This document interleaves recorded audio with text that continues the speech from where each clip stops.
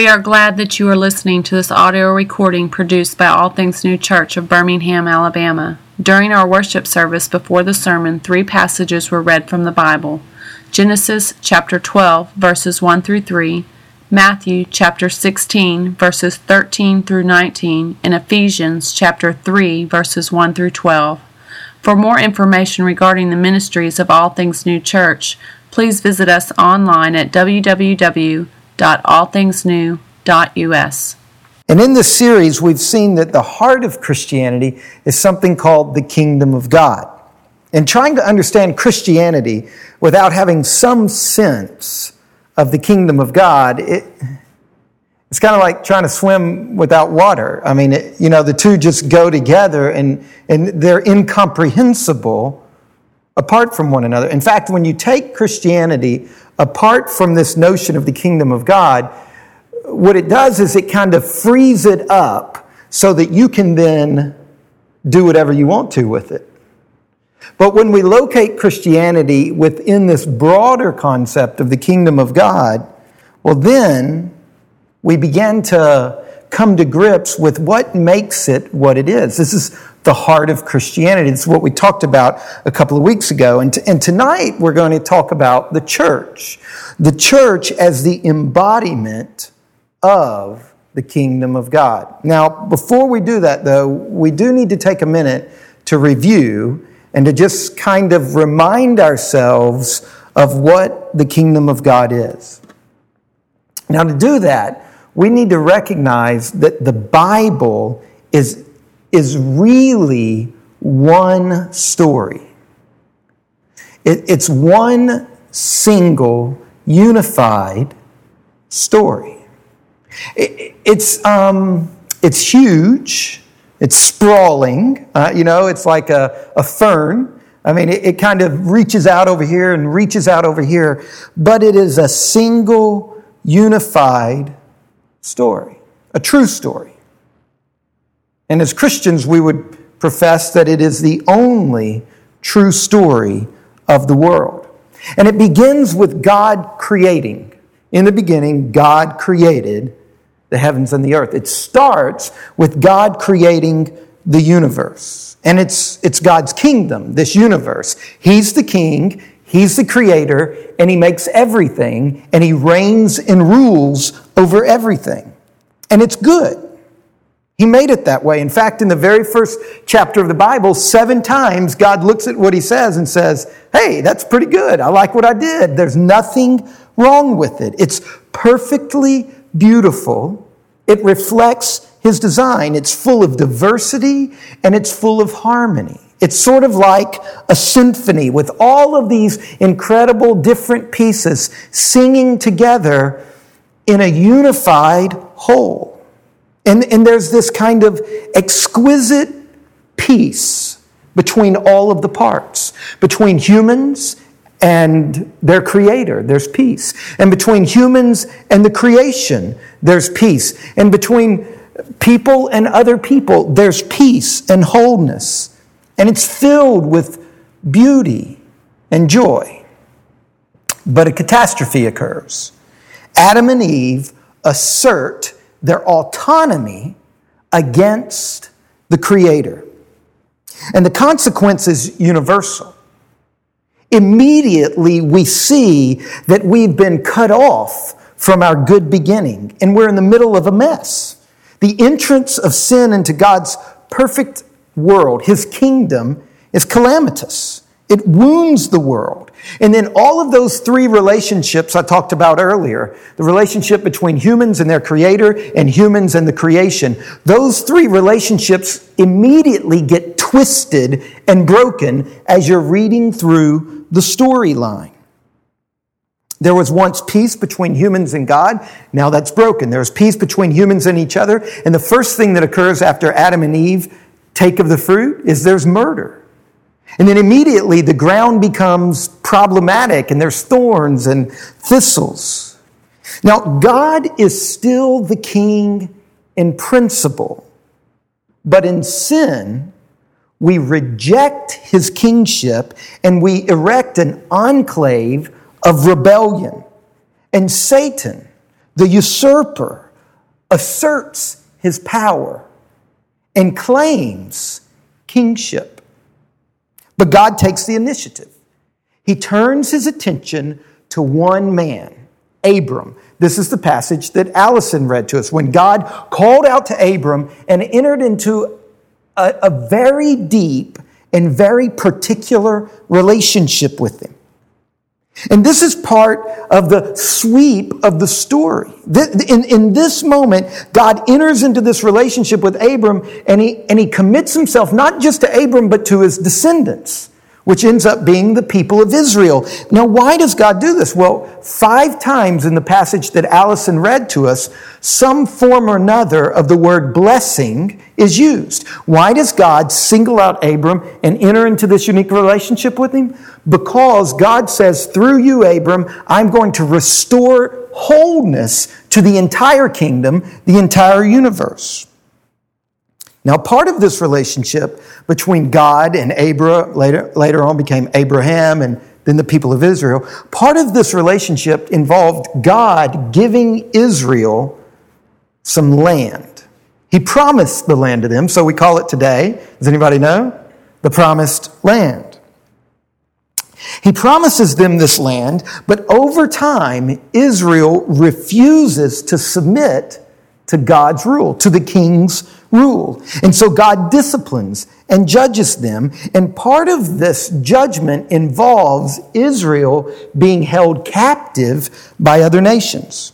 So over the course of time, God begins to show them that one day he's going to act in a decisive way to reestablish his rule through them over all things.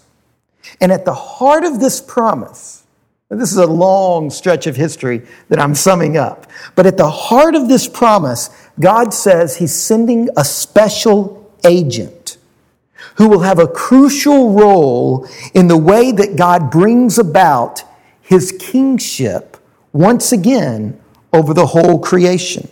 So when John the Baptist appears on the scene, he speaks in a context that is absolutely chock full of the expectancy of this special agent. The Jewish people are longing for God to send this special agent to reassert God's rule. They're tired of being captives of whether it's the Assyrians or the Persians, or at this moment when John is there, the Romans. And then Jesus shows up and he announces that special agent that you've been promised for centuries, it's me. It's Jesus Christ. And he begins a ministry that eventually leads to his death and resurrection. And his earliest followers, their message was this: in Jesus Christ, the reign and rule of the one creator king of the universe has re-entered the storyline. Let me say that again, because that's hugely controversial. That in Jesus, in a Jew walking around 2,000 years ago, the one creator God of the universe has decisively entered into history and inaugurated the reign of the king. Now, that was what his first followers claimed. That was what Jesus claimed. And this remains to today to be one of the most debated and contested proposals that has ever entered the history of world religions. And the issues that are at stake behind this are of huge consequence for mankind. Now, from the outset, Jesus evoked a response that ran the gamut. From hostility and angry opposition, through indifference and confusion and bewilderment, all the way to the other end of joyful gratitude and wholehearted commitment. I mean, when Jesus announced that the king had entered the scene, all of these reactions happened around him. But the claim of Jesus and his followers remains that in Jesus, the dynamic rule and reign of the king has entered and appeared in this world. And when you When you read the biographies of Jesus, you see that both his teachings and his actions, they are saturated by this notion of the rule of God appearing in history. In Jesus, God has dramatically moved to inaugurate his universal rule. That is why Mark 1:15 that we've looked at over the past two weeks, both times, that's why Jesus begins his ministry with this statement: the time is fulfilled, the kingdom of God is at hand. Repent and believe the good news. That was what Jesus stepped onto the scene saying. He's saying these promises for centuries and centuries in me, they are all fulfilled.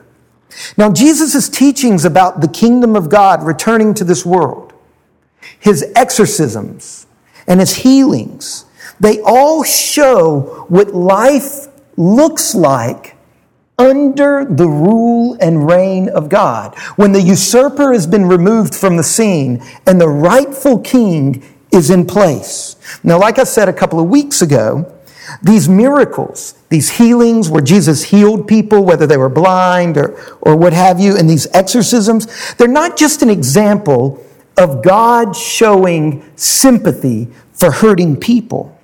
They are instances of the rule and reign of God breaking in to the brokenness of Satan's kingdom.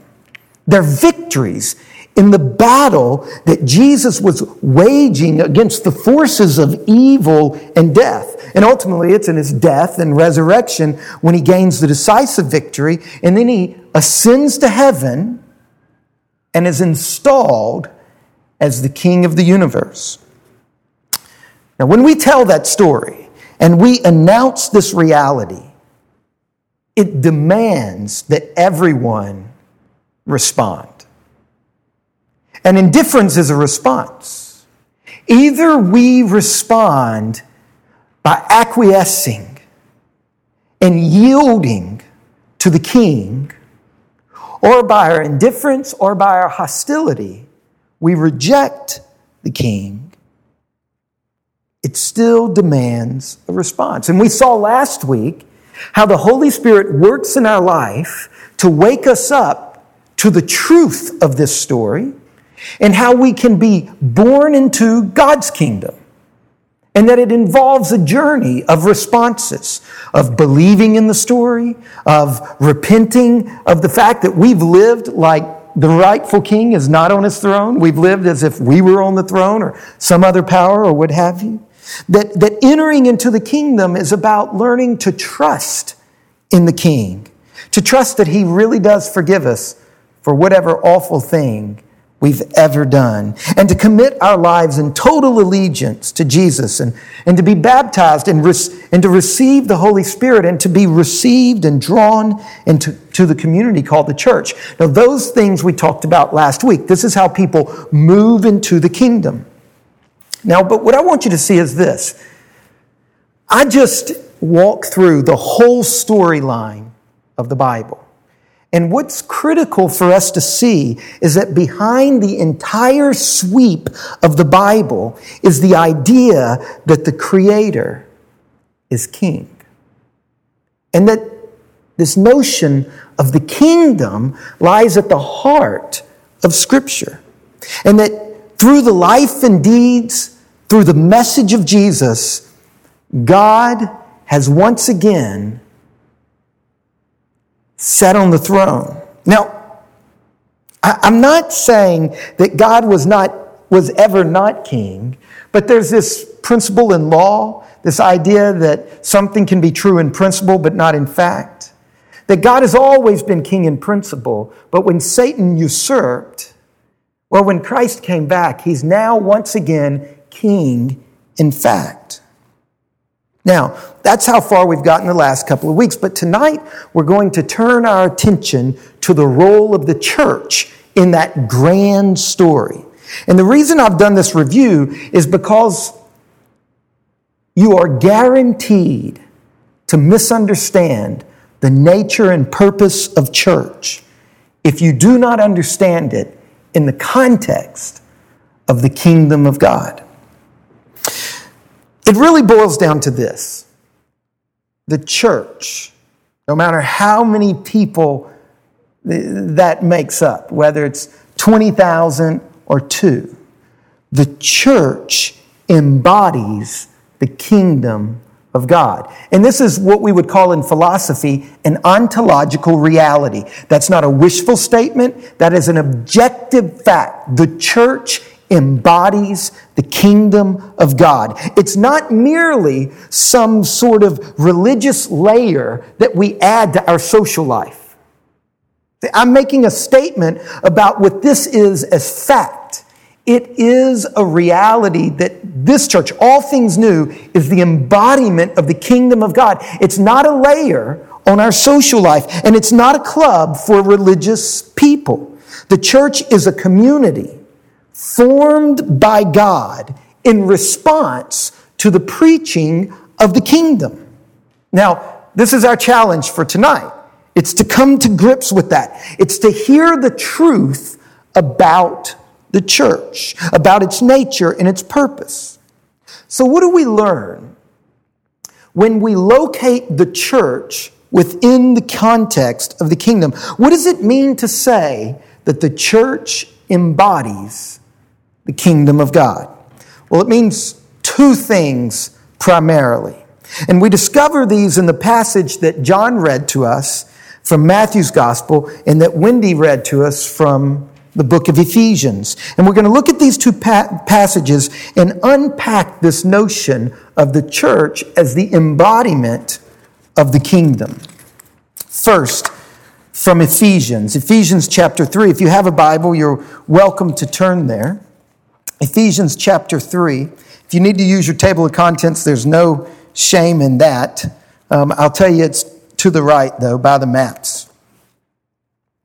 Now, in this passage that Wendy read to us, we learn that Paul is in prison because he's a Christian. And from prison, he's writing a letter to various churches around the city of Ephesus. And he reminds them of the miracle that they represent. Look at verse 4. Ephesians chapter 3, verse 4. When you read this, you can perceive my insight into the mystery of Christ. Then in verse 5, he continues by saying what this mystery is. He says, this mystery was not made known to the sons of men in other generations, as it has now been revealed to his holy apostles and the prophets by the Spirit. No, remember what I said earlier. The Bible is a single story. It's sprawling, it's capacious, but it is one single story. So here's Paul writing a letter saying, look, we've got a part of this story. And what is the part of the story that was a mystery to people earlier in the story, but now these guys have the privilege of seeing it? Well, look at verse 6. This mystery is that the Gentiles, a Gentile was just a Jewish word for a non-Jew. So there's Jews and then there's everybody else, okay? So this mystery is that the non-Jews are fellow heirs, members of the same body, and partakers of the promise in Christ Jesus through the gospel. Paul is saying, look, the big mystery that nobody, even in their wildest dreams, could wrap their minds around is that you do not have to become a Jew in order to be related to the King. All along, the secret plan of God was universal. We saw hints of this in the passage Allison read, where he says, through you I will bless all nations. All peoples will be blessed. For non-Jews to be on equal terms with Jews, this is what Paul is doing flips over. And he says, look, God has accomplished this miracle through the Jewish Messiah. Now you try to find any other monotheistic religion that de-emphasizes ethnicity, and you're not going to find one. Because monotheism has always, the belief in one God, right? When we start talking about a plurality of gods, like the Romans did, when they were being syncretistic, when they were capturing the world and trying to keep everybody in one big happy tent by, oh yeah, bring your God too, bring your God too. They had these kind of various competing ethnicities. But anytime you go and start looking at the great monotheistic religions, Islam, Judaism, Christianity. Other than Christianity, monotheism's great problem as far as the philosophy of religion is that it gets rooted in a single ethnic group. So in order to become that religion, you have to all of a sudden lose your ethnic identity and take on that particular religion's ethnic identity. In Islam, you're really only truly blessed if you read the Quran, not in a translation, but in its original language. See, this is the great ethnic emphasis. It's kind of like hearing that the family down the street has come into a large and wealthy inheritance, and then you're told that you've been added to the family free of charge. No, we don't have to check your birth records, and you immediately get all of the privileges of any other member of the family. This is what Paul is saying to the Gentiles. He's saying, you just got a free ticket into the family's inheritance. That's the situation that the Christian Gentiles find themselves in. That God has promised his people, Israel, they will inherit the world when he renews the whole creation, and now the non-Jews are part of that family. Now look at verse 7. Of this gospel, that word gospel means of this good news, I was made a minister. Now drop down to verse 8.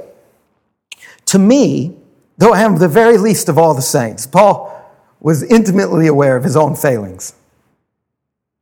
This grace was given to me. He's saying, holy cow, I can't believe I get to be a part of this. This was given to me to preach to the Gentiles the unsearchable riches of Christ. Christ there is actually a word for the Jewish Messiah. I get to preach to non-Jews the unsearchable riches of the one true God that gave himself to Israel, and to bring to light for everyone what is the plan of the mystery hidden for ages in God who created all things. So this was God's plan all along, but it was only fully revealed in Jesus Christ.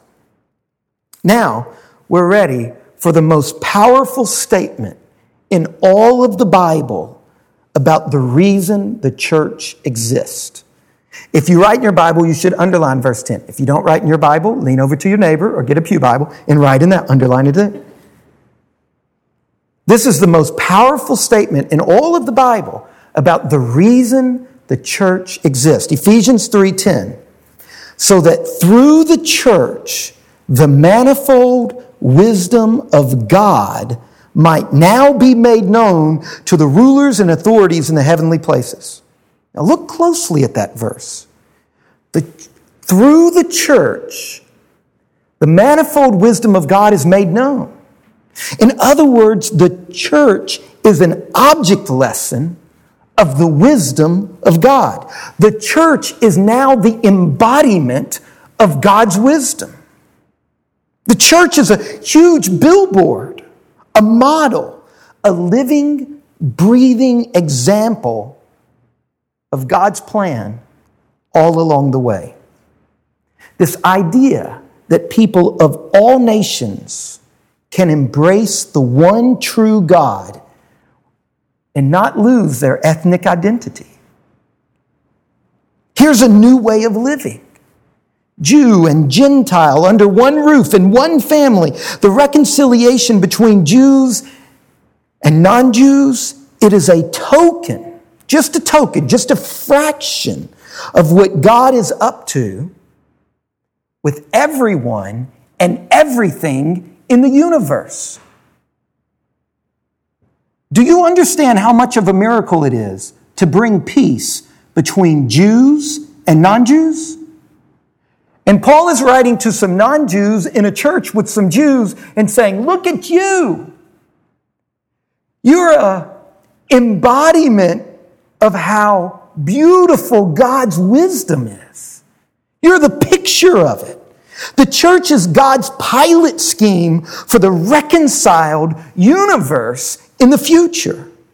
That's the mystery of God's will. Everything is going to be brought back to the way it was in Genesis 1 when it was good, when it was in harmony and there was peace. This is what it looks like when the rightful king reigns. Now, that's the first thing it means to say that the church is the embodiment of the kingdom, the reign and rule of God. It means we're a sign. We're just a little taste, a foretaste of what God is up to for the whole universe. The church is a sign, billboard. It's a display of the big plan. Now, in Ephesians, we see how God's kingdom overcomes pride and ethnocentricity to shatter the barriers of ethnic prejudice. Now, that's a lot of power, isn't it? Let me give you another example of how the church has represented to the world what the kingdom of God looks like. In the year 165 AD, 165 years after Christ, okay, a devastating epidemic swept through the Roman Empire. Some medical historians believe that it was the first instance of smallpox in the West. And any time a disease like that, an epidemic like that, hits a culture for the first time, it's particularly devastating. But whatever the actual disease was, it was lethal. In fact, we know from historical documents that it lasted 15 years. And the best we can tell is that about 1 out of every 3 people in the Roman Empire died. So you just count through this room, right? 1, 2, 3. 1, 2, 1, 2. Then 79 years later, a second epidemic hit. And it was equally devastating. Now, some medical historians think this time it was measles. In cities that were stinking of death, the mortality rate was so high that the emperor of Rome, Marcus Aurelius, he wrote this: caravans of carts and wagons are hauling the dead through our streets out of the city every day. And when the second epidemic hit and was at its height, 5,000 people per day were dying in the city of Rome. And the death toll in the rural areas, we learned from a lot of kind of burial sites and all, it seems that it was even higher. Thucydides was one of the most famous of the ancient historians, and he described the extremely contagious nature of these two epidemics. He said that as a result of how contagious they were, people were afraid to visit one another. Right? Remember when we had a pandemic recently of bird flu and people stopped going to Mexico? Okay, now multiply this times 15 years, 1 out of every 3 people. You can imagine. Thucydides wrote this, and I quote, "They died with no one to look after them. Indeed, there were many houses in which all the inhabitants of the house perished because of lack of attention. The bodies of the dying were heaped one on top of the other in the streets, and half-dead creatures could be seen staggering around in the streets or flocking around the fountains in their desire for water. The pagan temples in which they took up their quarters were full of the dead bodies of people who had died in sight of them. For the catastrophe was so overwhelming that men, not knowing what would happen next to them, became indifferent to the rule of religion or law. No fear of God and no fear of law had a restraining influence." Now, in the city of Alexandria, the great city of Alexandria, evidence suggests that 2 out of every 3 people were killed. The Christian bishop of Alexandria, during the second plague, his name was Dionysius. He wrote a letter to his flock in the middle of the plague.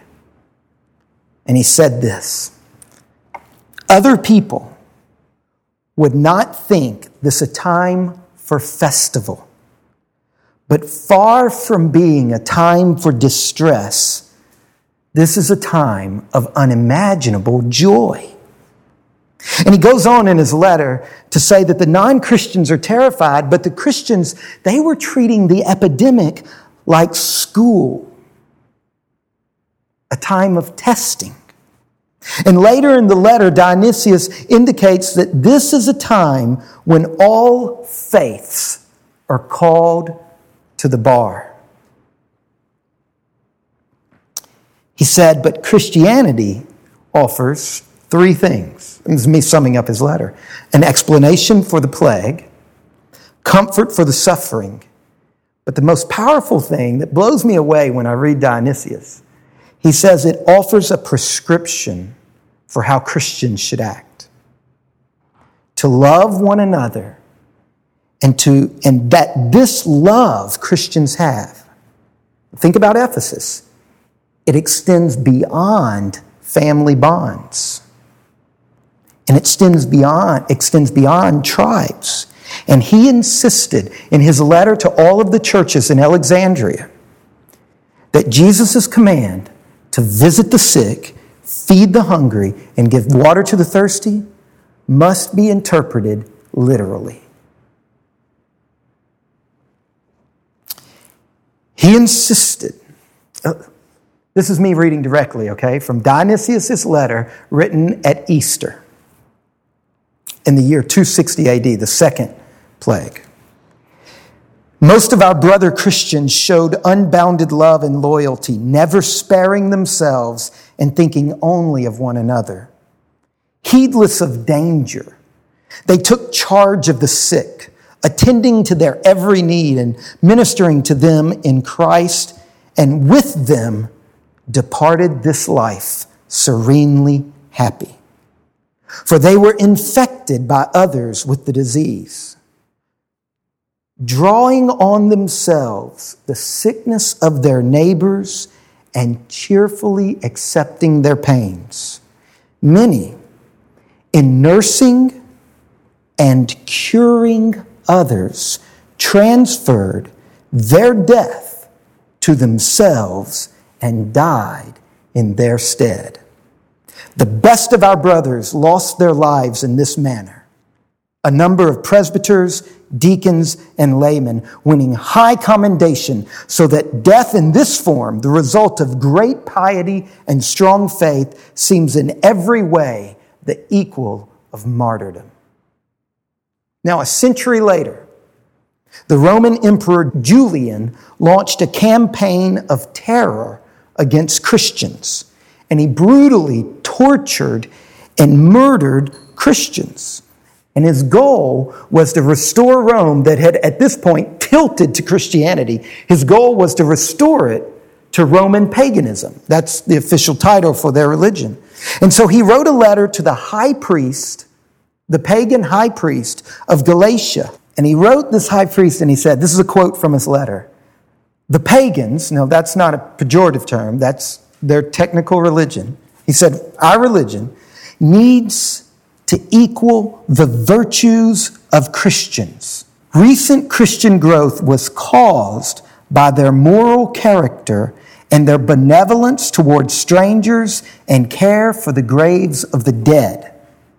And then in a letter to another priest, Julian wrote, I think that when the poor happened to be neglected and overlooked by our priest, the Christians observed this neglect and devoted themselves to benevolence. He didn't believe it was honestly motivated. And he also wrote, the Christians support not only their poor, but ours as well. This is what Paul meant when he said that the church is the manifold wisdom of God that is now being made known. The church embodies life the way it's meant to be. Loving life. The good life. Beautiful and true life. Real living under the gracious rule of the Creator King. And that's one thing we learn when we look at at the nature of the church in the context of the kingdom. That it's not some extra religious layer we add on to our social life. It's not a club. That it's not just some external support for my own individualistic kind of religious life. That Christianity is the embodiment, the church is the embodiment of the rule and reign of God. But there's one more thing.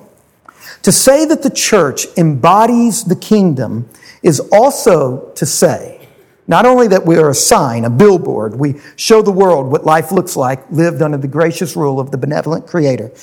It's also to say that the church is the agent or the instrument of the kingdom. This is Matthew 16. This is what Allison read to us. Jesus said, "You are Peter, and on this rock I will build my church."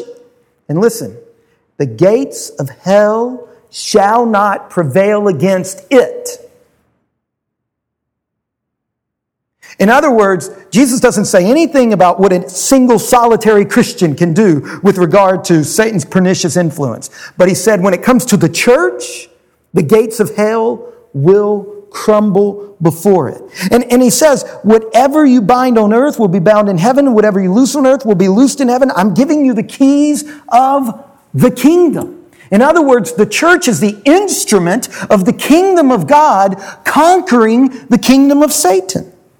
Now, this passage is thick, and there's a whole lot of arguments among Catholics and Protestants about what are the keys and who's Peter and am I supposed to have a pope and all this other kind of stuff. But what we all agree on, okay, what Eastern Orthodox and Russian Orthodox and Roman Catholics and Protestants, what we all agree on is this.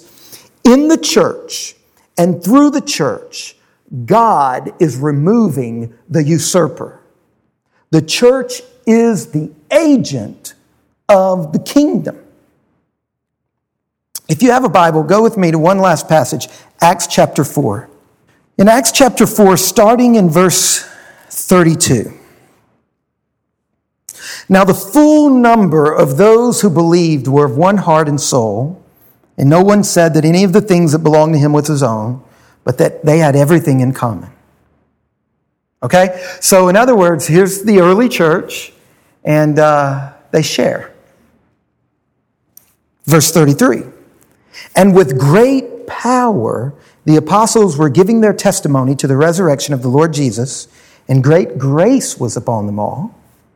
And finally, verse 34, there was not a needy person among them, for as many as were owners of land or houses sold them and brought the proceeds of what was sold, laid it at the apostles' feet, and it was distributed to each as he had need. 3 verses, okay? Think of them like a sandwich. 2 pieces of bread with, I don't know, what's bologna. Okay, or whatever. So the 2 outside verses, they describe this, both of them, they're parallel. They both describe the same phenomenon. They describe this incredible miracle of people loving each other more than they love their stuff. All right? And then the center verse, the bologna, describes the power and grace that accompanied them when they talked about the kingdom of God. So maybe, if there's a lack of power when we're talking about the kingdom, maybe it's because of the way we're not living out the kingdom as a body. Do you see that? That when Luke is describing the power of their words, he sandwiches it with the miracle of the way they live the kingdom. In other words, if you want to talk about the kingdom with power, it has to be in the context of a local group of people that are embodying that kingdom. What we learn is that when the church shows the world God's reign in a tangible social form, when we live not as a gathering of people to some religious club, but when we, all things new, live as a distinctive community in the way we relate to one another, when we are an outpost of the kingdom, then we become an actual instrument of the kingdom, an actual tool that God uses to establish his reign and rule to restore all things. We're seeing this happen right now in our own day when we look at the genocide in Rwanda. 1994, nearly 1 million Tutsis were killed by Hutus in 100 days. The most efficient genocide in the history of the world. 1 in every 8 Rwandans were brutally hacked to death by machetes.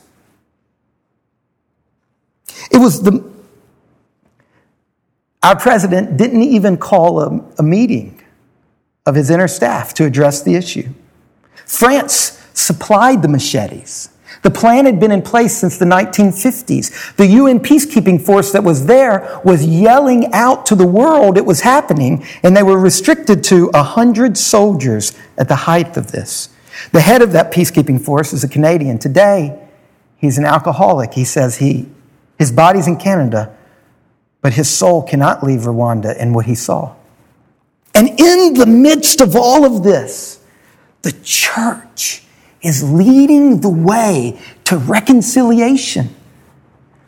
If you're one of the perpetrators, one of the people who hacked somebody to death, and you're in prison, the church is leading the way of getting the government to let those people out of prison if they would confess their crimes to the surviving family members of the people they brutally massacred. And if there's forgiveness, there's reconciliation. And it's changing the face of Rwanda. We don't have time to go into all of this. All I'm trying to say is that there are examples around the world of when the church takes serious embodying the kingdom, how God then takes the church and uses it as an instrument to extend his kingdom. So, let me wrap up with this. How will we embody the kingdom of God? All things new. We have no genocide in front of us, and we have no plague in front of us. What are the broken places in our community? This is what it means to be a church. In what way will we stand to face the full effects of our fallen condition and be as a church assigned to this community of the kingdom of God? If we were living in downtown Birmingham, it would be easy to see the opportunities, wouldn't it? I mean, they're in dilapidated buildings and a broken education system. They're everywhere. And so it's easy from Christians over the mountain, it's easy for us to get in our cars and to drive to other communities and to embody the kingdom of God there. But we are called to be his witnesses. Where? In Jerusalem, Judea, and Samaria. We are called first to be his witnesses in our community. And we live over the mountain. We must discover all things new if we are going to be the church, true to our nature, true to our purpose. Then we must discover how it is that we can embody the kingdom here. Each congregation is nothing less than the local reality of the kingdom of God. Those of us who sense that God has called us to this church, do you realize this is not a voluntary joining of an organization?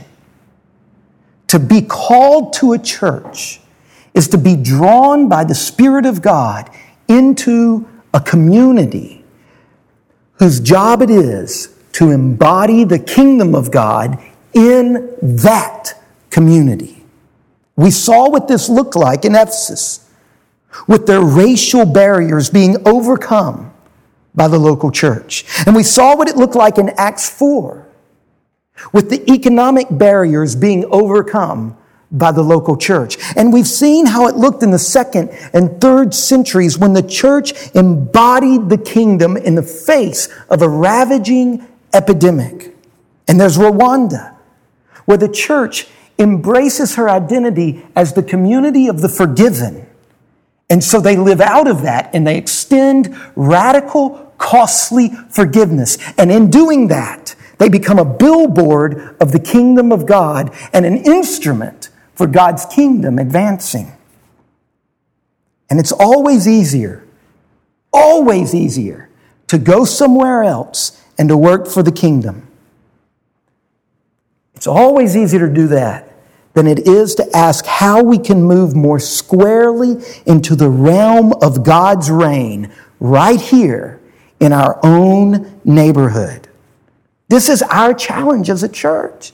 It's to ask in what practical and tangible ways is God's Spirit leading us to embody the kingdom of God. And it's not to wait around until we get a certain... How big do you have to be embody the kingdom of God? You just need 2, because wherever there's me and you, there's going to be brokenness, right? That's all you need. Because this is... See, look, the church gets its identity not from itself, whether it's big or small, or this stripe or this hue, but from the kingdom of God and what God is doing in the face of brokenness. That's our calling. It's not to wait around until we're something else. It's to be the kingdom of God here and now in Vestavia and Homewood and Liberty Park and Mountain Brook. I don't know the answer to this question, by the way. I'm not going to tell you because I'm in a loss. But I'm excited about the fact that we get to go on this journey together. That those of us who are part of this church, this is what God is calling us to. He's going to show us brokenness. And then he's going to, by his incredibly creative Spirit. Now think, God is so creative. I mean, could you make billions of people and none of them look the same, right? I mean, could you do it? Could you make trees and none of them look exactly the same, right? Could you do it? God is so creative, he made James. He's going to creatively lead us. We're not Rwanda. We're not living in Alexandria. We're not Ephesus. We're an over-the-mountain group of people. And God's going to lead us. And our job is to embody the kingdom here. Let's pray. Father, thank you for your word. God, sometimes it astounds us to say that all things new, is a local manifestation of the wisdom of God? Holy cow, that boggles my mind. As a member of this church, Father, as a pastor of this church, we commit ourselves to you and your kingdom. Lead us by your Holy Spirit. In Christ's name, amen.